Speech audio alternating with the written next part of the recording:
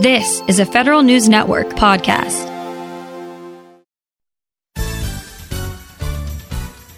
It's time for Fed Talk, the live show for feds in the know. From federal agencies to Capitol Hill, the attorneys of Shaw, Bransford, and Roth bring in experts from across the federal community to bring you inside the issues.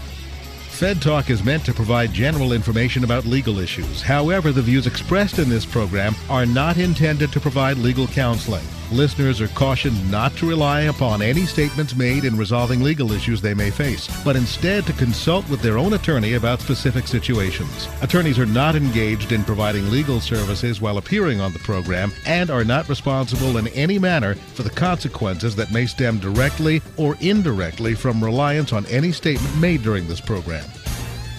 Good morning and welcome to Fed Talk. Today is Friday, October 23rd, 2020, and I am Natalia Castro from Shaw, Bransford, and Roth. Today we are sitting down with the National Academy of Public Administration ahead of their fall meeting. For those who may not know, NAPA is an independent, nonprofit, and nonpartisan organization chartered by Congress to assist government leaders in building more effective, efficient, accountable, and transparent organizations. Let us kick off today by welcoming Terry Gerton to the show. Terry is president and CEO of NAPA since January 2017. Welcome, Terry, and thanks for being here. Natalia, thanks so much for having us. Also, we have two NAPA fellows joining us today. First, let me welcome Edward DeSev. Ed, hello, and thanks for joining us. Thank you very much. Delighted to be here. Ed is a leader in NAPA's Agile Government Center and a senior fellow at the IBM Center for the Business of Government. Finally, we have NAPA fellow Chris Mem, who is also a managing director for strategic issues at the Government Accountability Office. Welcome to Fed Talk, Chris. Why, thank you, Natalia. It's my pleasure to be here. As you guys may recall from last year, NAPA joined us upon unveiling their grand challenges in public administration. This year, we are going to check in on that progress and hear how NAPA is turning challenges into changes in the months ahead. Before we dive in, I want to remind everyone that Fed Talk is brought to you by the Federal Long-Term Care Insurance Program. The Federal Long-Term Care Insurance Program is sponsored by the Office of Personnel Management and insured by John Hancock Life and Health Insurance Company under a group long-term care insurance policy, and administered by the Long-Term Care Partners, LLC, doing business as FedPoint. To learn more, visit them at ltcfeds.com today. So once again, thank you all so much for being here.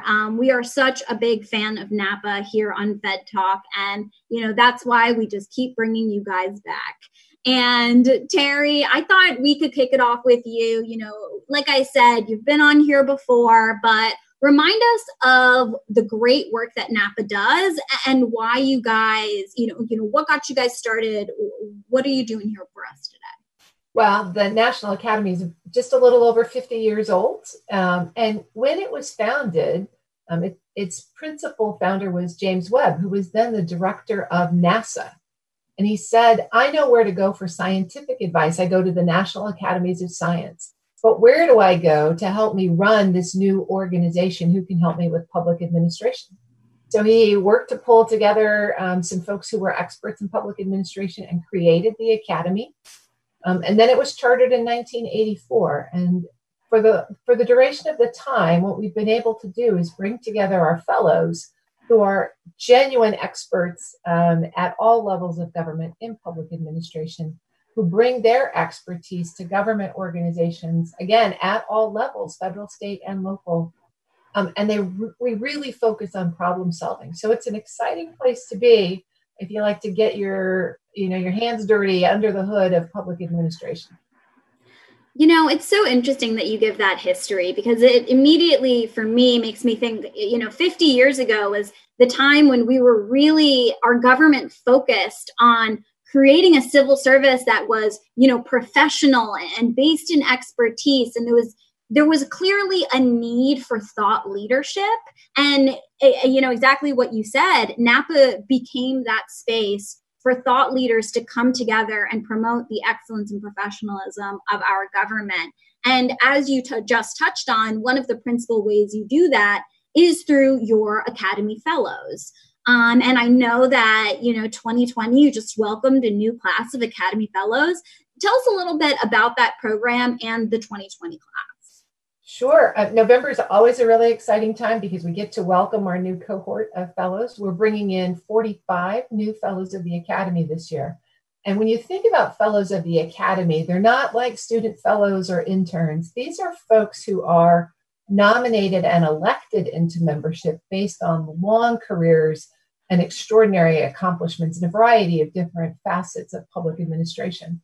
And it's also really interesting, I think, that about a third of our fellows are professional academics. So they've spent their lives researching and teaching in the space of public administration. Many of the deans of the large schools of public administration are fellows. So the Academy's group of fellows, now almost 950, allows us to do something that's really unique in the public sector, which is integrate policy and process across all the different levels of government. So how does federal policy affect state policy, and how does that affect local policy? And include in it the very most current academic research and thought. So we're really unique in that way. And this group of fellows is really terrific. We are excited to welcome them. One of the things we focused on in our nomination criteria this year was looking for fellows who would bring expertise across our grand challenges. And you mentioned civil service and public service. We've had a long history of expertise there. But when you look at the grand challenges, some of them are similar to that. We have modernize and reinvigorate the public service. But we also have some niche grand challenges in there, like safe and secure water systems, right? Or making government AI ready. And they're things that people don't necessarily naturally associate as a public administration space, but public administration sits right at the center of that. And so as we look at our class, I'm really excited. We're enriching our expertise in technology and AI, in climate change and environment, in city management, in international relationships, in public health, which we've seen is a huge public administration issue, workforce development, also a public administration issue, which is going to have huge impacts, in the coming months. And then a new strong cohort of academics. So it's really a unique group, and we're really excited to welcome them. Well, and it's really reflective of the reality that I think more and more Americans are coming to terms with, which is that government impacts almost every area of people's lives. And while, clean water might not seem like a traditional place in most people's, at the top of people's brain, but it's a critical issue that you need a very specific expertise to be able to dive into. And like you said, one of the things the class of fellows is great at is bringing together those great minds. And it's interesting because now you have over 900 fellows in, your nearly 50 years. And so what I'm curious about is how you integrate all of these fellows and, from one year to the next, you continue this tradition that has lasted for so long. Right. I think our oldest fellow right now is 95. And our youngest fellow is just in their late 30s, but really a dynamic leader. So Caitlin Bloom is our director of fellows engagement, and I really should give her a shout out because she manages this process. But we have each fellow kind of build a profile that tells us what they're interested in, what their expertise is, where they're located, how active they want to be, because we realize that different stages of life enable different levels of activity. And so whenever we have a project that we're doing for a government client, or whenever we have groups of fellows that are getting together around specific topics, we use that to do deliberate outreach, to look for volunteers, to make sure that whenever we get engaged in a project, that we've got a very diverse, representative, well-rounded group of experts who are bringing all of their knowledge to the table. Absolutely. And, you talk about this very well-rounded, diverse group of experts. And We are lucky enough to have two of those fellows with us here today. Ed, who has been a fellow since 1991, and Chris, who was part of the 1997 class. And I know we are just up against our first break right now, but when we come back in, I really want to hear from Ed and Chris about what their experience has been like as NAPA fellows and, how they have seen the process grow and change over time. So we're going to stop here for our first break. You're listening to Fed Talk on Federal News Network. When we come back, we will dive more into our conversation with NAPA. Make long-term care insurance part of your retirement plan. Long-term care is expensive, and it's not covered by traditional types of insurance plans. With benefits designed specifically for the federal family, the Federal Long-Term Care Insurance Program offers a smart way to help protect savings and assets and remain independent should you need long-term care services someday. Start planning for the future. Take the next step and visit ltcfeds.com today. That's ltcfeds.com. Welcome back to Fed Talk on Federal News Network. We are here with Terry Gerton, Ed DeSev, and Chris Mim discussing NAPA's Grand Challenges and Academy Fellows. Before we kicked off for our break, Terry was telling us a little bit about the fellow program. And as I mentioned, we are lucky enough to have two fellows with us today. So, Ed, I will start with you. You've been a fellow since 1991. What has that looked like for you, and what do you think the biggest benefits are for the Academy Fellows? Let me give you an anecdote first, if I may. One of Terry's predecessors asked us to decide whether we were a Hall of Fame or an all-star team. And I think under Terry's leadership, we've really shown that we're an all-star team, that we can take on a series of challenges and integrate those challenges in a way that provide real results for people in government as well as the general public. I'm excited at the Agile Government Center to be one of the enablers of the grand challenges. We want to use Agile to be able to execute various elements of the grand challenges. So I think the Fellows Program now is, I shouldn't say this, but thanks to Terry. She's done a terrific job. Not that her predecessors weren't good, but she's brought a new energy to this whole thing. That's really been exciting to be part of. So with that kudo, I'll pass it on to Chris. Thank you. For me, the Academy began, my interaction began a number of years before I was nominated to become a fellow. And that I was what they called an associate member of the Executive Organization and Management Panel, standing panel. And that is just one of the panels we have in the Academy. And I was able to attend their monthly meetings. And basically, I had an opportunity to interact in small group settings with some of the heroes of public management who I had read about in graduate school just a few years before. And it was like, wow, not only is this person still really, really active and on their game, but they're incredibly generous with their time, and was then willing to talk to a young GAOer and talk to them about what they did and what their experiences were and their history. And sadly, many of them are no longer with us. But one of my great heroes, all of our heroes, Dwight Ink, still is, and he was one of the very first and among the top of that list. And those were the people that were instrumental also then in their willingness to nominate me to become an Academy Fellow. I've had the opportunity since then to be involved in a variety of different ways with the academies, working on standing panels, working on some of the special projects. I was on the board of directors for 6 years. I made the unfortunate choice or volunteered to be the chairman of the board precisely as the last financial crisis was kicking off. And so anyway, that was a whole separate nightmare, but credit to the board for keeping us together during a very difficult time, when the business model was really under attack. So it's just been a delight. And I think what Terry was saying in the first segment is absolutely correct. It's the opportunity to interact and take work from the best of the academic world, federal practitioners and state and local practitioners, now increasingly people with an international point of view, and really bring to bear on some of our pressing governance and management problems the best thinking and experience that's out there. That's what's attractive to me being inside the Academy, and I think that's our value proposition to our clients when we're working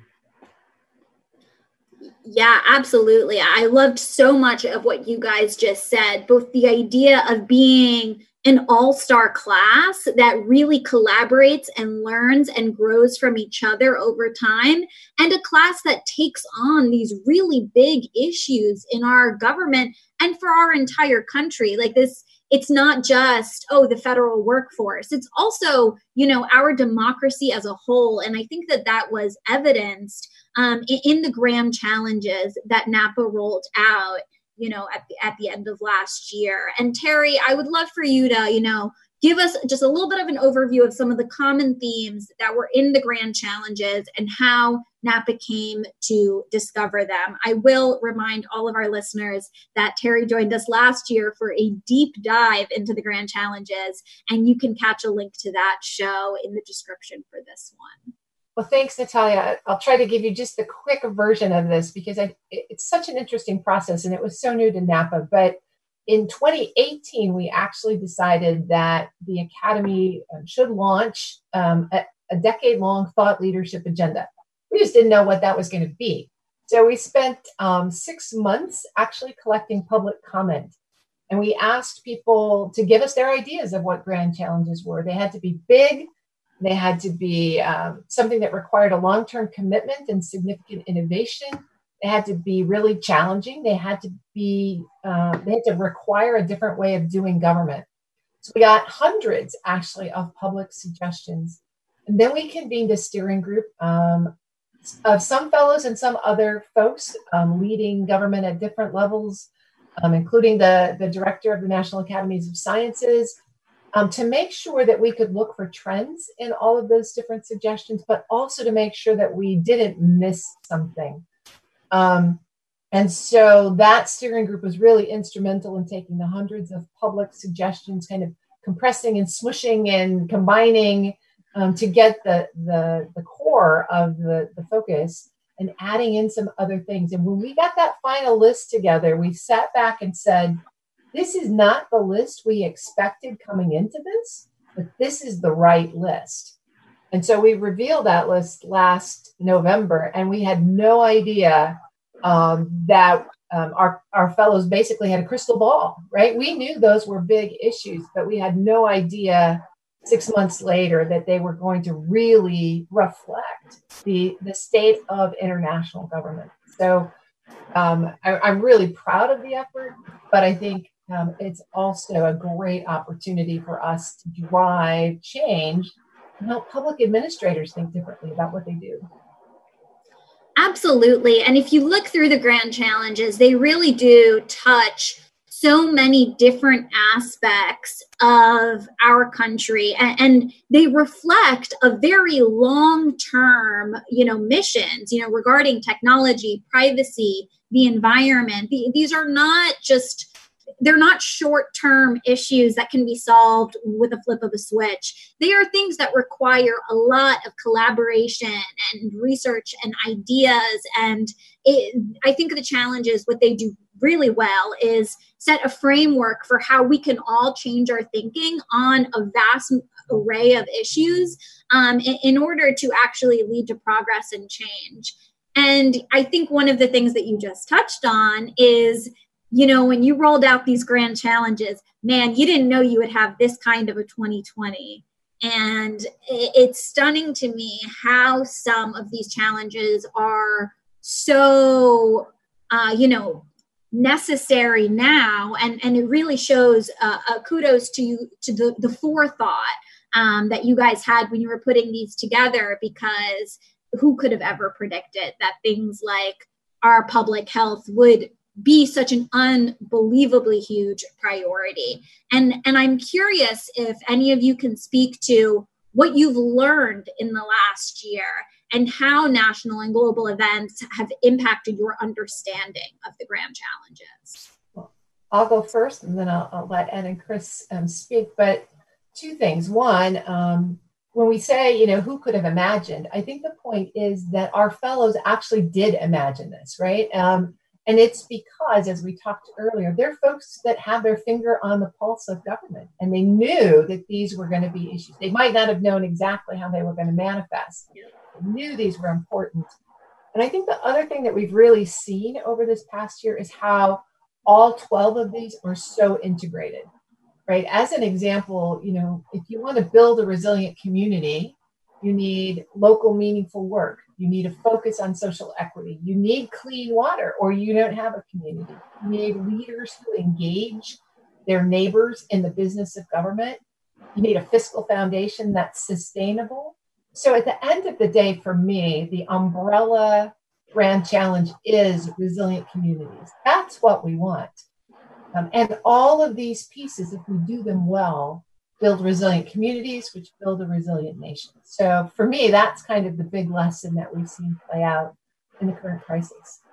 Let me go next. Terry just used one of my favorite words, resilient. If you haven't read the book, and I'm looking at the book right now, The Resilience Dividend by Judith Rodin, buy it, go out and get it, because Judith has a series of characteristics that talk about how communities, places like Medellin, Colombia, which was one of the core areas for drug trafficking down there, are able to turn things around by thinking differently. And one of the things that's exciting about the work that I'm doing at the Agile Government Center is we're able to work internationally with people like the Organization for Economic Cooperation and Development. Terry is going to be doing a piece on November 18th for OECD. And part of our focus there is, how do you come out of the COVID pandemic? How do you take the lessons learned from the grand challenges, put those together in a resilient way using agile principles as well as resilient? And that cross-cut of the grand challenges, of agility, of resilience, is what this is all about.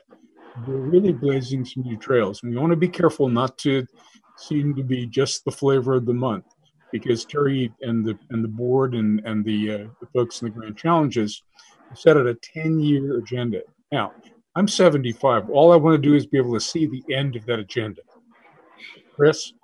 Ed will be here for the 10th year anniversary. I don't doubt that at all. Which is great.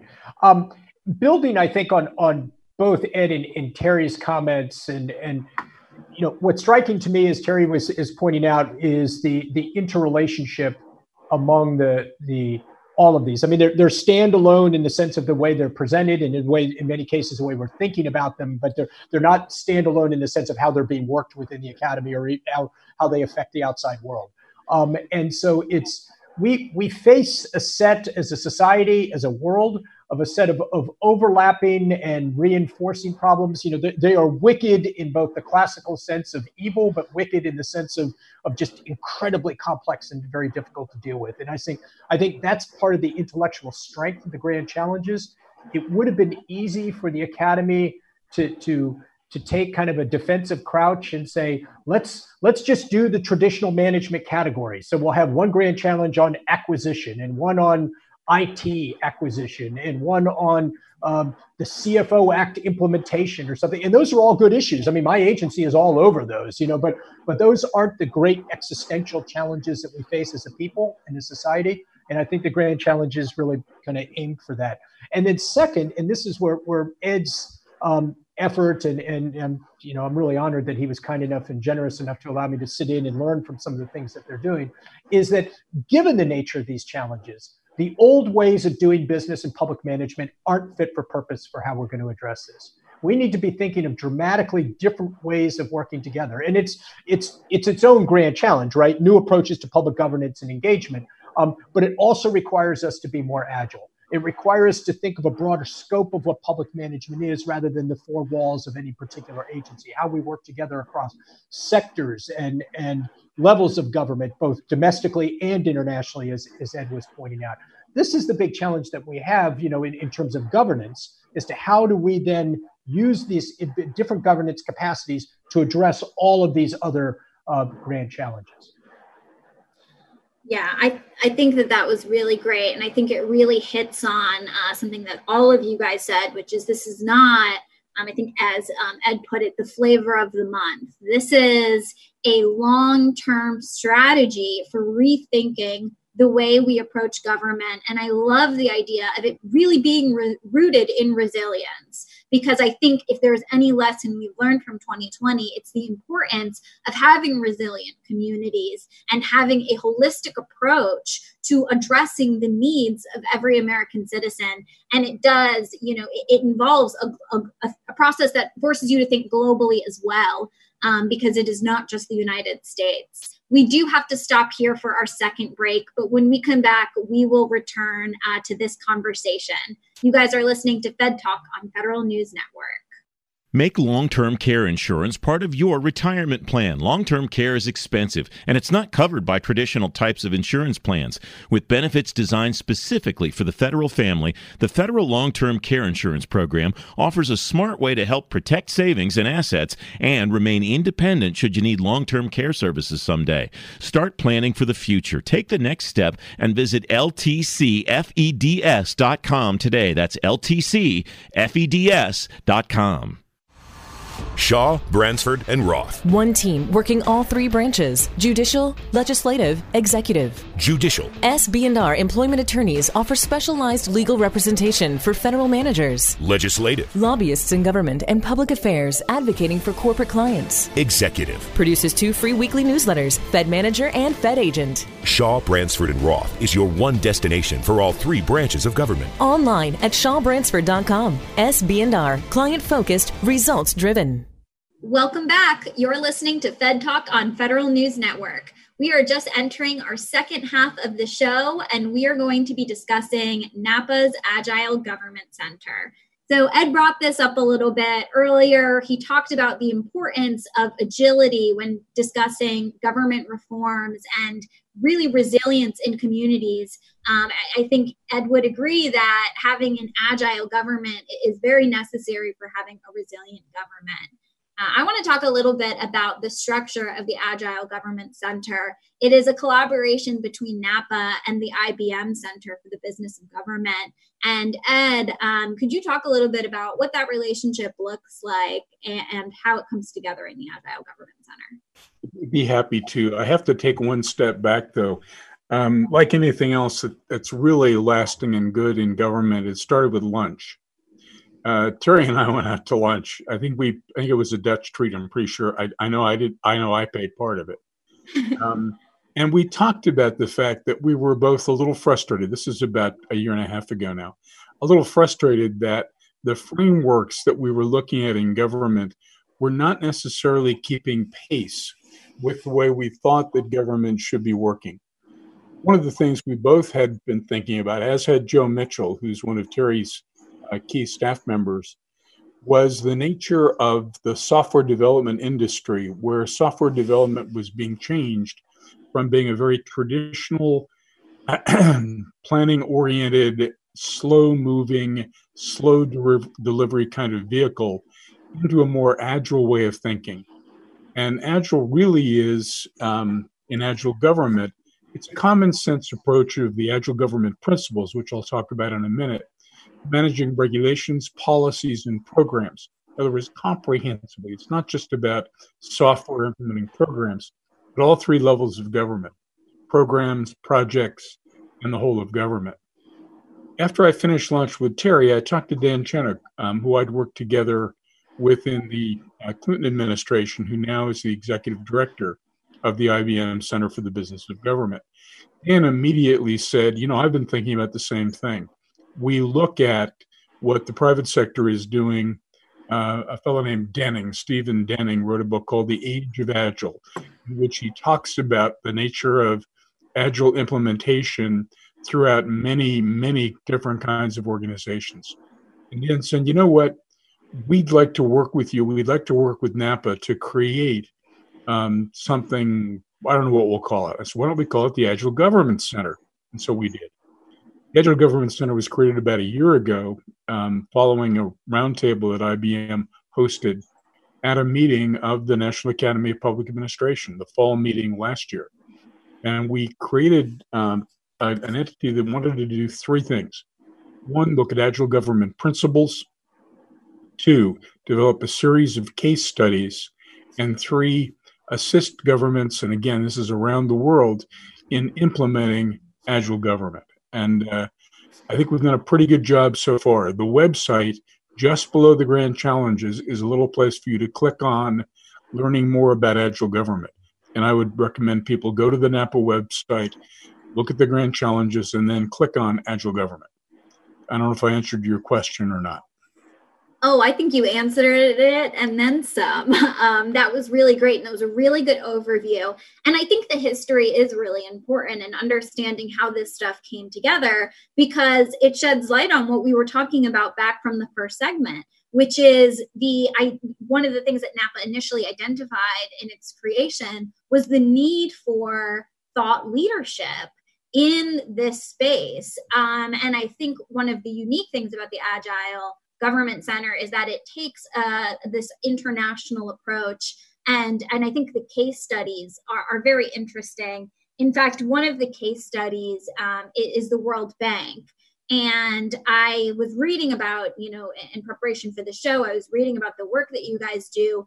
And it's interesting because in the case studies, you relate what you're studying very directly to the principles of Agile government. It really is. You take the principles and you apply them. And I thought it would be helpful for you to walk us through how you did that with the World Bank and, highlighting some of the principles along the way. I'd be happy to. I have to put in a plug, though, when we talk about the World Bank case. The Institute for Successful Societies at Princeton University, which is led by Jennifer Widener, was a tremendous help. They create case studies across issues like global health, like global economic development, and have been doing so for, I guess, about 10 years now. Jennifer was nice enough to help us develop a case template and nice enough to help us work with the people at the World Bank.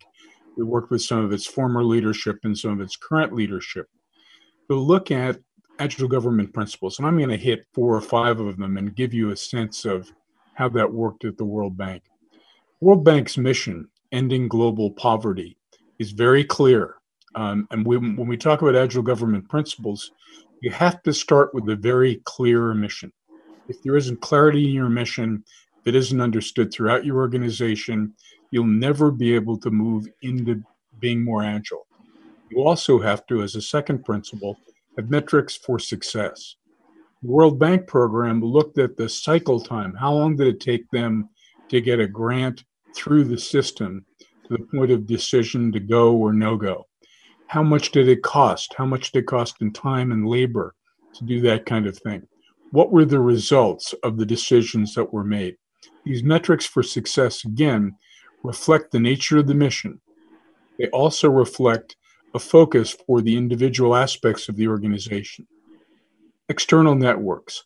The networks that the World Bank works with are incredible. Again, we look at something like the World Health Organization, we look at the International Monetary Fund. All of these organizations working together help the World Bank execute its own mission.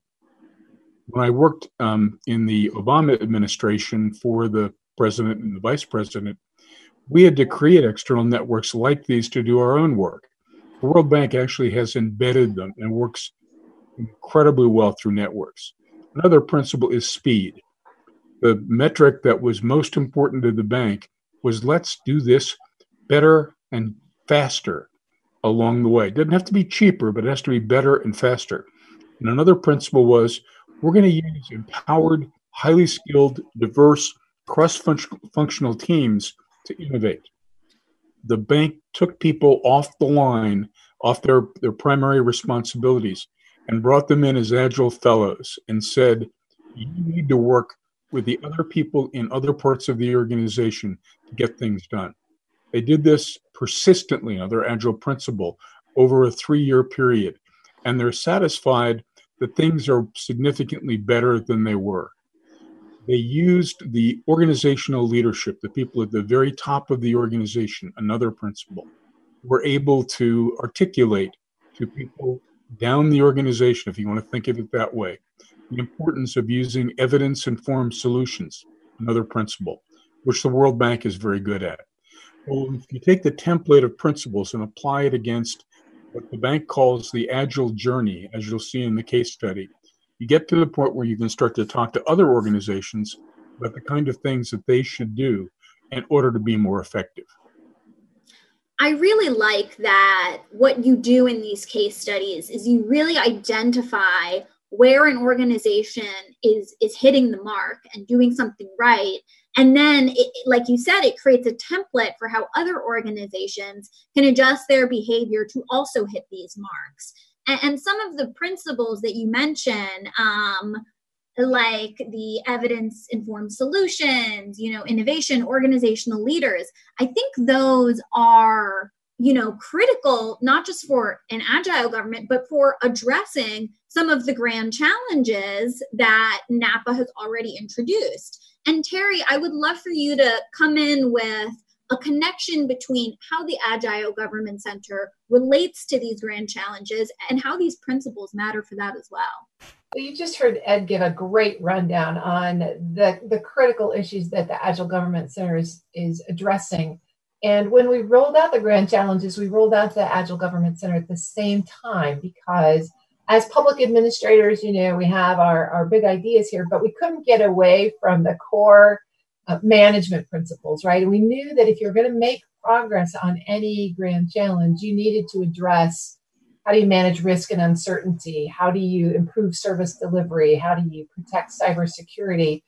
How do you do things differently and with more agility? And so we felt like the very first thing that we could do that would spark that kind of creativity was to create this center. So it does stand alone, but it's absolutely fundamental to any progress we're going to make on any of the grand challenges.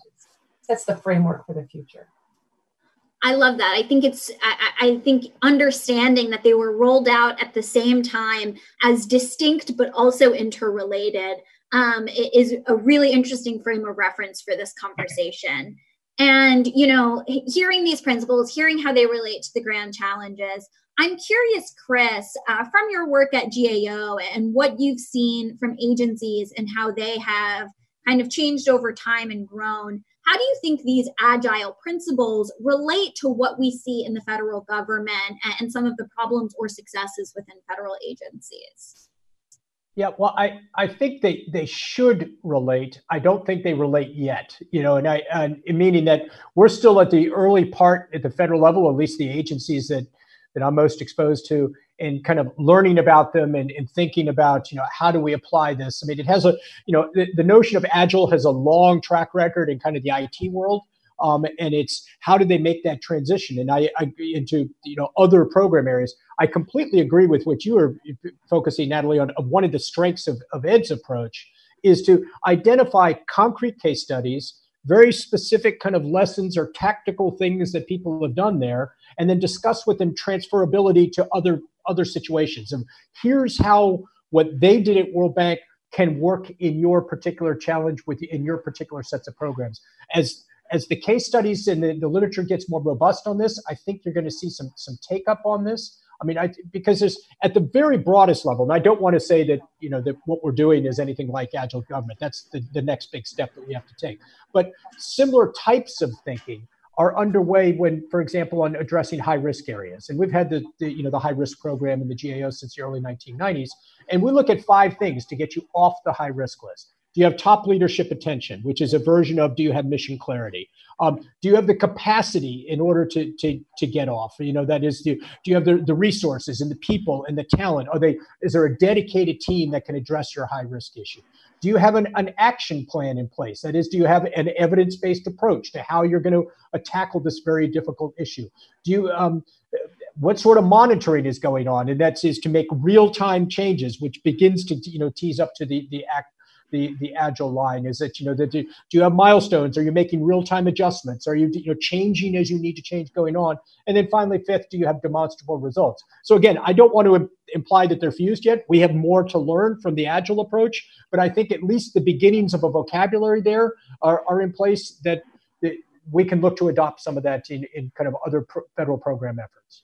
Thank you. I think that was a really interesting connection to how it works in federal agencies, because I think most feds would agree that although there is some foundation for that, it hasn't really been developed, especially outside of the technology sphere, because I definitely agree with what you mentioned about how technology has always been linked to agility. But one of the things I think the Agile Government Center is doing well is breaking out of that only tech is innovative mold. Absolutely. And encouraging that in other areas of government as well. And I think that that's critical, for the success and modernization of our government. I also really like that you brought up the high risk list, because I think similar to how Ed discusses how, you see the organizations that are meeting the mark and it creates a template for other organizations. I think a way that the high risk list can be beneficial is paying attention to who gets off the high risk list and what they did right in order to meet their objectives and improve their agency and get it off of that list. So I think it's interesting how we work to create these templates so that we can better understand what makes an organization succeed and what prevents or creates obstacles to success. And I'm excited to continue this conversation into the fourth segment, where we're really going to discuss the forward look and kind of the fall meeting that we have on the horizon, and putting some of these leadership and thought leadership objectives into the Election 2020 project. You guys are listening to Fed Talk on Federal News Network. Make long-term care insurance part of your retirement plan. Long-term care is expensive, and it's not covered by traditional types of insurance plans. With benefits designed specifically for the federal family, the Federal Long-Term Care Insurance Program offers a smart way to help protect savings and assets and remain independent should you need long-term care services someday. Start planning for the future. Take the next step and visit LTCFEDS.com today. That's LTCFEDS.com. Welcome back to Fed Talk on Federal News Network. We are entering our last segment of the show, and we are going to be looking ahead to Election 2020 and the NAPA Fall Meeting. And I want to start with the 2020 project, the Election 2020 project, which NAPA rolled out. Terry, can you tell us a little bit about this project and what's being done? Absolutely. The Academy has been really active in every election cycle, using its fellows to publish papers and thought pieces. So for us this year, the timing just was perfect to look at the grand challenges and the election, which was a year out from when we announced them, and say, how do we take this agenda and insert it into the conversation? And so what we decided to do was take the position of, imagine if you were the person who was going to pick up that grand challenge portfolio in the next administration, whether reelected or newly elected. The first day you walked in, if you picked up this paper, what would you need to know? And so what we did was we gathered our fellows around the grand challenges, as we talked about earlier. We've got great expertise there, and said, this is the question: what does the next administration need to know to move the needle in their first year? Or the first year of the reelected administration, because we know there's some delay between when Congress is fully up to speed and when administrations are fully staffed. Even a reelected administration goes through transition. And so we wanted to focus on a short list of important things that the leaders in the next administration could take immediate action on. So what we have 12 grand challenges, but we've actually got 14 papers because a couple of them have two. Over 60 recommendations that are administrative in nature that can be taken up right away. And I think there are some cross-cutting themes. Every paper was developed independently, but as we pulled them all back together at the end, we saw some very common ideas. One is organize early for success.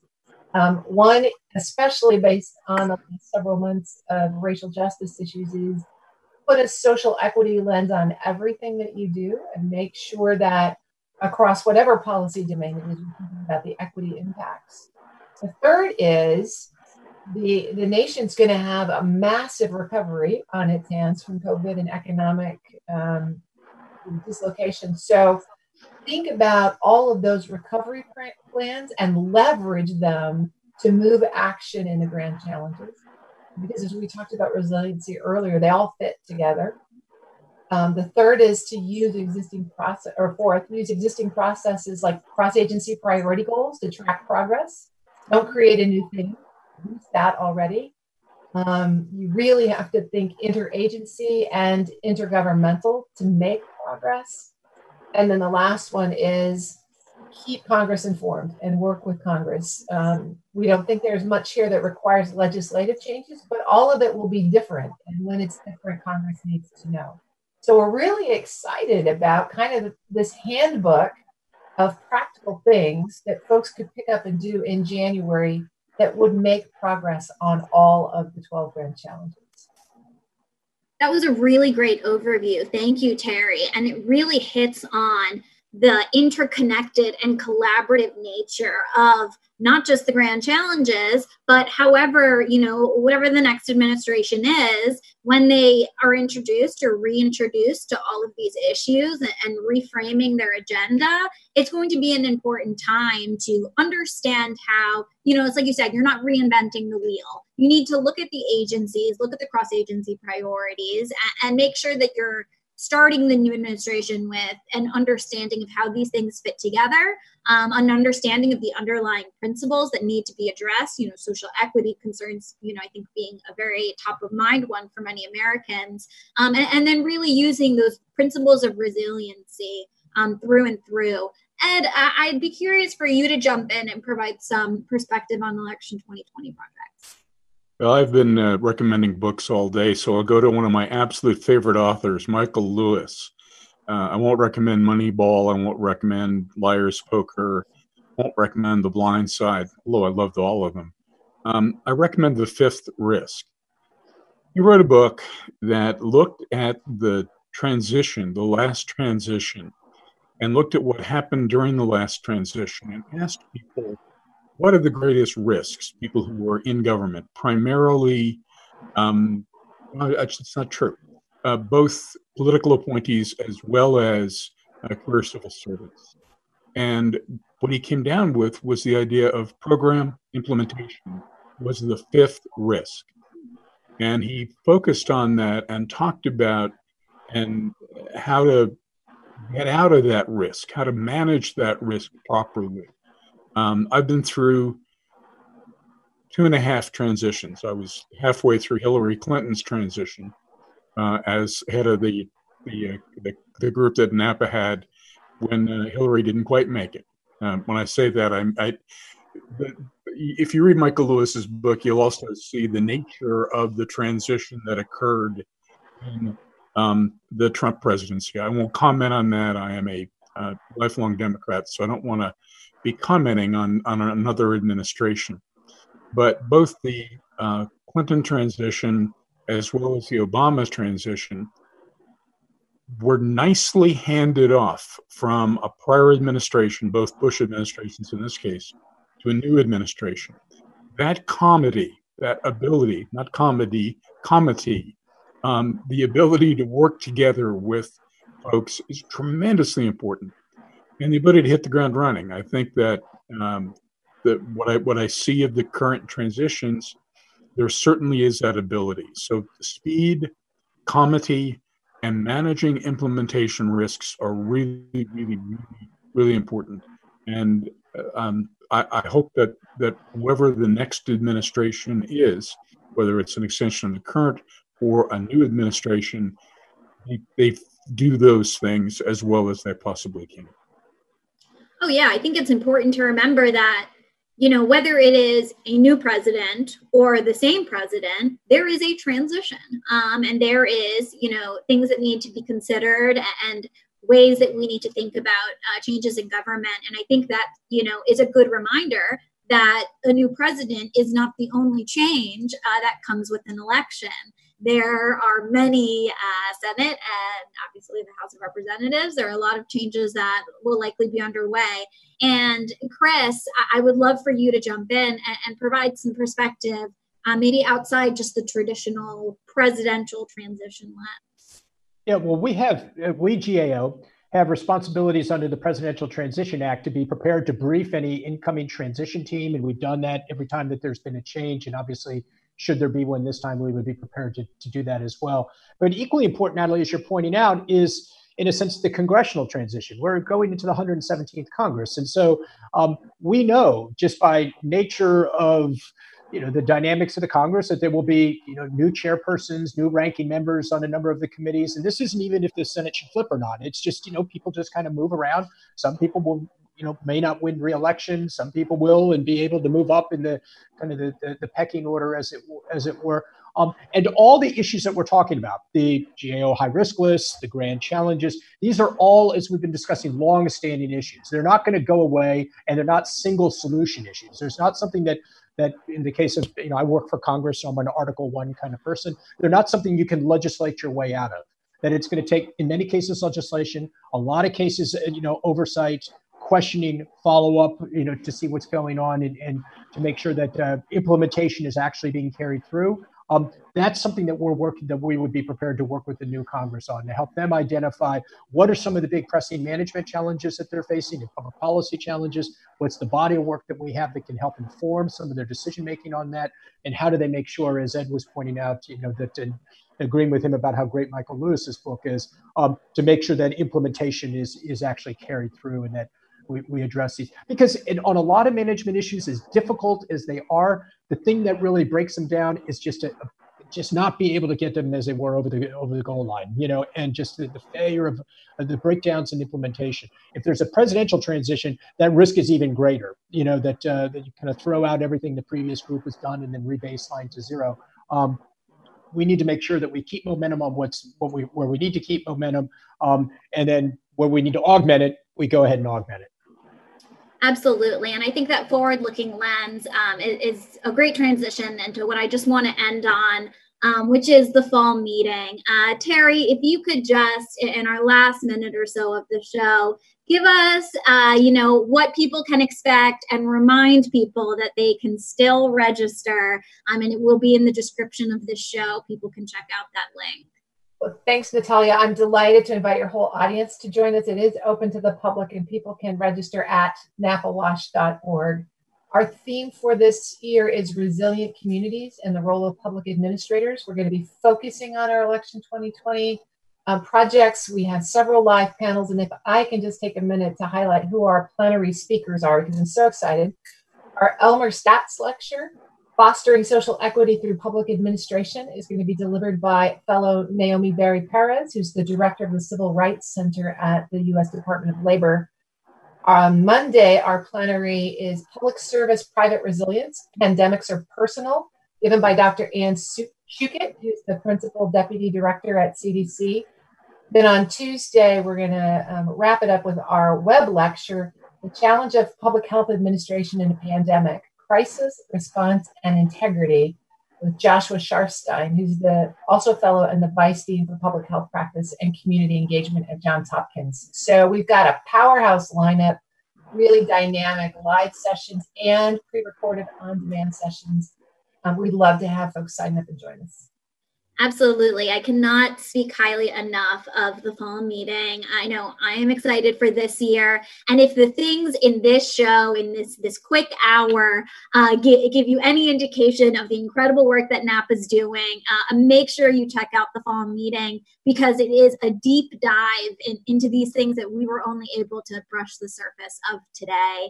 I want to thank Terry, Ed, and Chris for joining me today. This was a really great conversation, and thank everyone at home for listening to Fed Talk.